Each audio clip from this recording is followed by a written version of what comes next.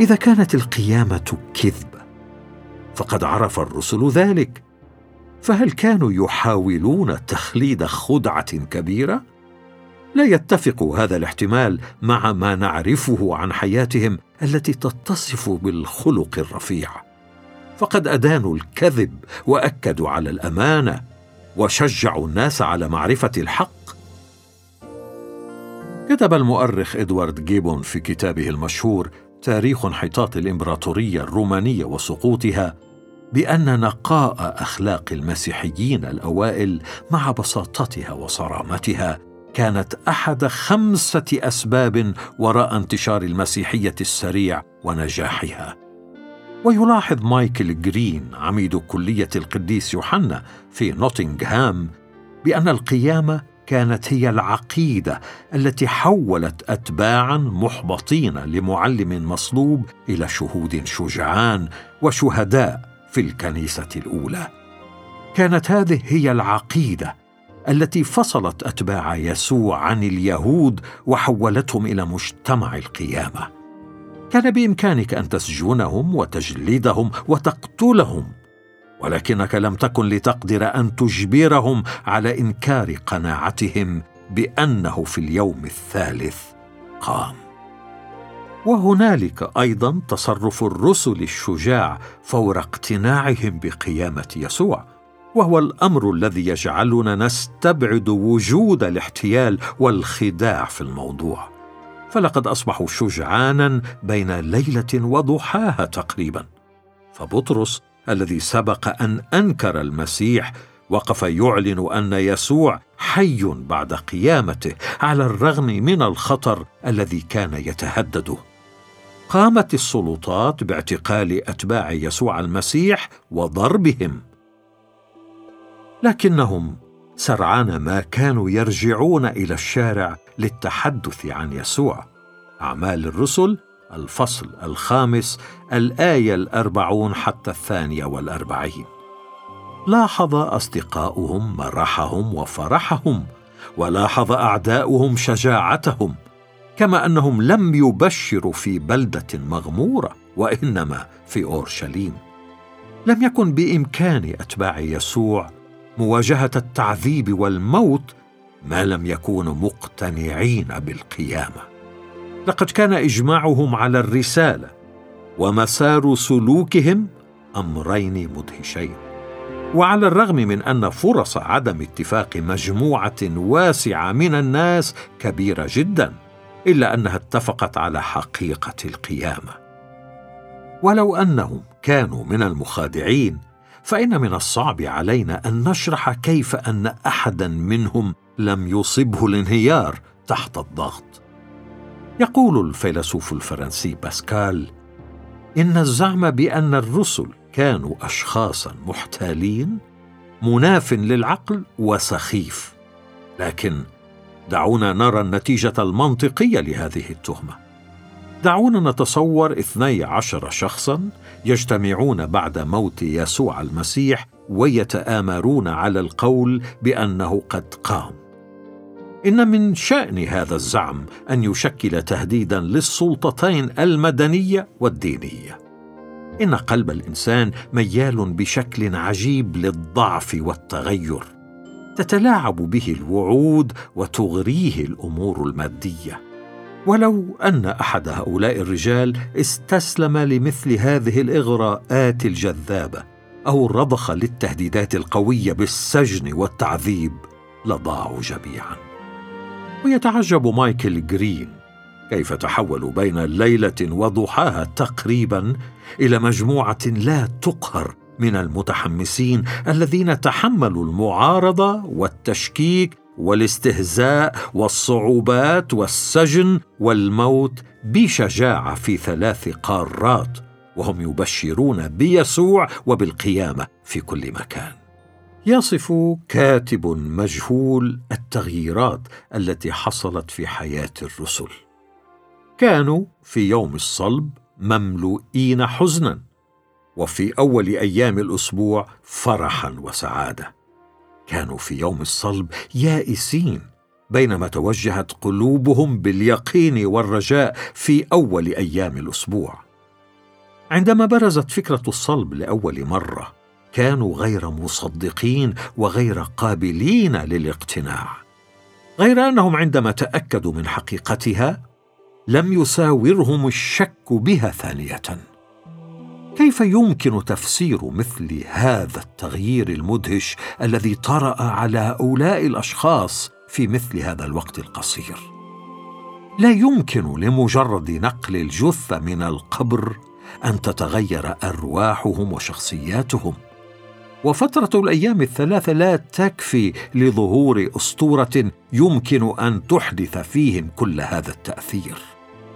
إن عملية نمو الأسطورة يحتاج إلى زمن طويل. إنها حقيقة سيكولوجية تحتاج إلى شرح واف. فلنفكر بطبيعة شخصيات الرجال والنساء الذين قدموا للعالم أسمى التعاليم الأخلاقية التي عرفها، والتزموا بالمبادئ التي نادوا بها حتى بشهادة أعدائهم. فلنفكر في عبثية.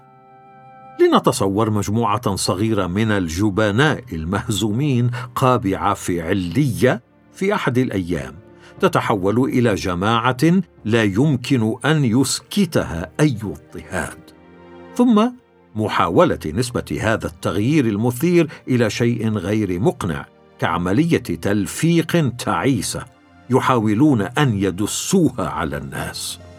هذا أمر لا معنى له. كتب كينيث سكوت لاتوريت: كان لتأثير القيامة وحلول الروح القدس على التلاميذ أهمية كبيرة، فقد تحولوا من رجال ونساء محبطين يائسين يتحسرون على الأيام التي كانوا يرجون فيها أنه هو المزمع أن يفدي إسرائيل إلى مجموعة من الشهود المتحمسين. ويسأل بول ليتل: هل هؤلاء الرجال الذين ساعدوا على تحويل التركيب الخلقي للمجتمع كاذبون من الطراز الأول أو مجانين موهومون؟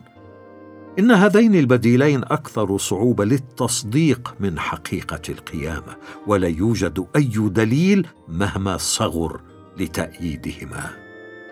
لا يمكن قبول أي تفسير لصمود الرسل وثباتهم حتى الموت. ورد عن أوريغون في الموسوعة البريطانية بأن بطرس مات مصلوبا بشكل مقلوب. يصف هربرت ووركمان موت بطرس قائلا: وهكذا فإن شخصا آخر أوثق بطرس كما تنبأ ربنا، واقتيد عبر طريق أوريل على مقربة من حدائق نيرون إلى تلة الفاتيكان، حيث سبق أن واجه الكثيرون من إخوته موتا قاسيا، ولقد صلب في وضع مقلوب بناء على طلبه، لأنه حسب نفسه غير مستحق أن يموت مثل سيده. كتب هارولد ماتينغلي: لقد ختم الرسولان بطرس وبولس شهادتيهما بدمهما. وكتب تريتليان بأنه لا يمكن لإنسان أن يكون مستعدا للموت ما لم يكن متيقنا من أنه يعرف الحق. كتب سايمون جرينليف أستاذ القانون في جامعة هارفارد الذي حاضر سنوات طويلة عن كيفية انهيار شهادة الشاهد وتقرير ما إذا كان يكذب أم لا. لا نجد في سجلات الحروب العسكرية مثل هذا الثبات البطولي والصبر والشجاعة التي لا تحجم.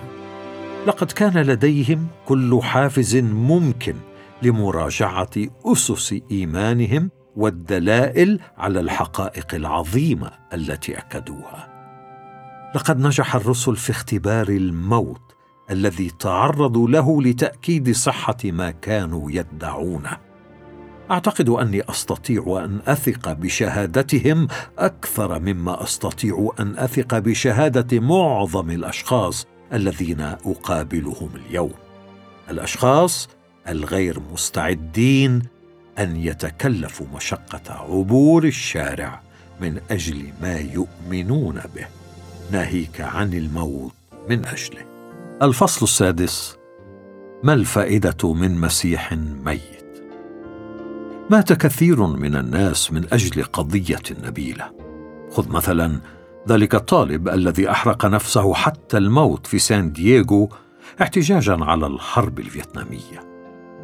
كما قام بوذيون كثيرون في الستينيات بحرق أنفسهم حتى الموت حتى يلفتوا انتباه العالم إلى منطقة جنوب شرق آسيا. غير أن مشكلة الرسل هي أن قضيتهم النبيلة ماتت على الصليب، ولقد آمنوا بأن يسوع هو المسيح المنتظر.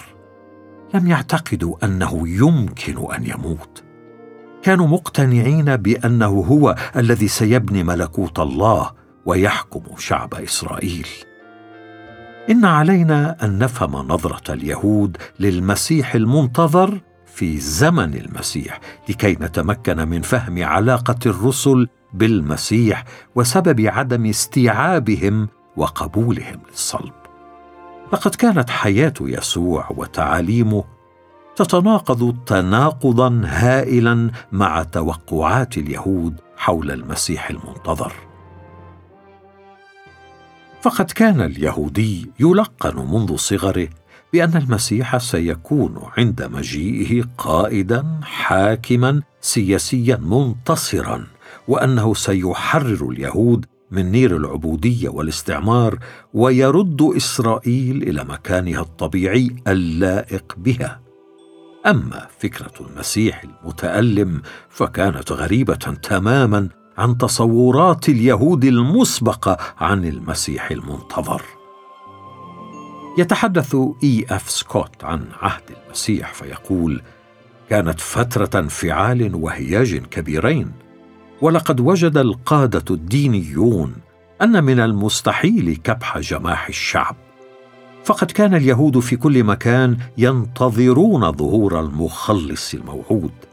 ومما لا شك فيه أن الأحداث التاريخية التي وقعت مؤخرا ضاعفت من حدة هذه الحالة النفسية من التوقع.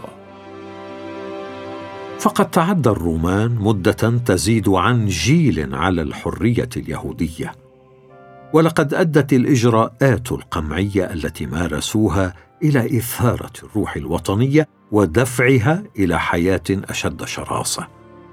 لقد اتخذ حلم التحرير المعجزي الذي سينفذه المسيح الملك معنى جديدا في ذلك الوقت الحرج، ولكنه لم يكن في حد ذاته شيئا جديدا. فنحن نستطيع أن نميز وجود فترة من التوقع المتنامي وراء هذا الهياج الذي نجد له دليلا في البشائر. لقد بقي المسيح الموعود بالنسبة للناس الذي له المكانة نفسها التي كانت لدى النبي إشعيا ومعاصريه، ابن داود الذي سيحقق النصر والازدهار للأمة اليهودية. ولا نستطيع أن نشك في ضوء إشارات العهد الجديد في أن التصور المشوق للمسيح المنتظر كان بشكل أساسي تصورا وطنيا وسياسيا. كتب العالم اليهودي جوزيف كلوسنر: لم يتحول المسيح المنتظر تدريجيا إلى حاكم سياسي عظيم فحسب، وإنما إلى رجل ذي صفات أخلاقية متميزة أيضا. ويعكس جاكوب غارتنهاوس المعتقدات اليهودية السائدة في زمن المسيح بقوله: لقد انتظر اليهود من المسيح أن يكون ذلك الشخص الذي سيحررهم من الاستبداد الروماني. لقد كان الحلم المسياني المتعلق بالمسيح الموعود في أساسه حلما للتحرر الوطني. تقول الموسوعة اليهودية إن اليهود تاقوا إلى المحرر المنتظر من بيت داود الذي سيحررهم من نير حكم المغتصب البغيض وينهي الحكم الروماني اللاديني ويؤسس مكانه مملكة السلام والعدل. لجأ اليهود في ذلك الوقت إلى حلم المسيح الموعود، وقد شارك الرسل بقية اليهود نفس معتقداتهم. وكما قال ميلر باروز: لقد كان يسوع مختلفا عن كل ما توقعه اليهود من ابن داود، حتى إن تلاميذه وجدوا أن من المستحيل تقريبا عليهم أن يربطوا فكرة المسيح المنتظر به، ولهذا لم يرحب تلاميذه بتصريحاته الجادة بأنه سيصلب. إنجيل لوقا الفصل 9 الآية 22.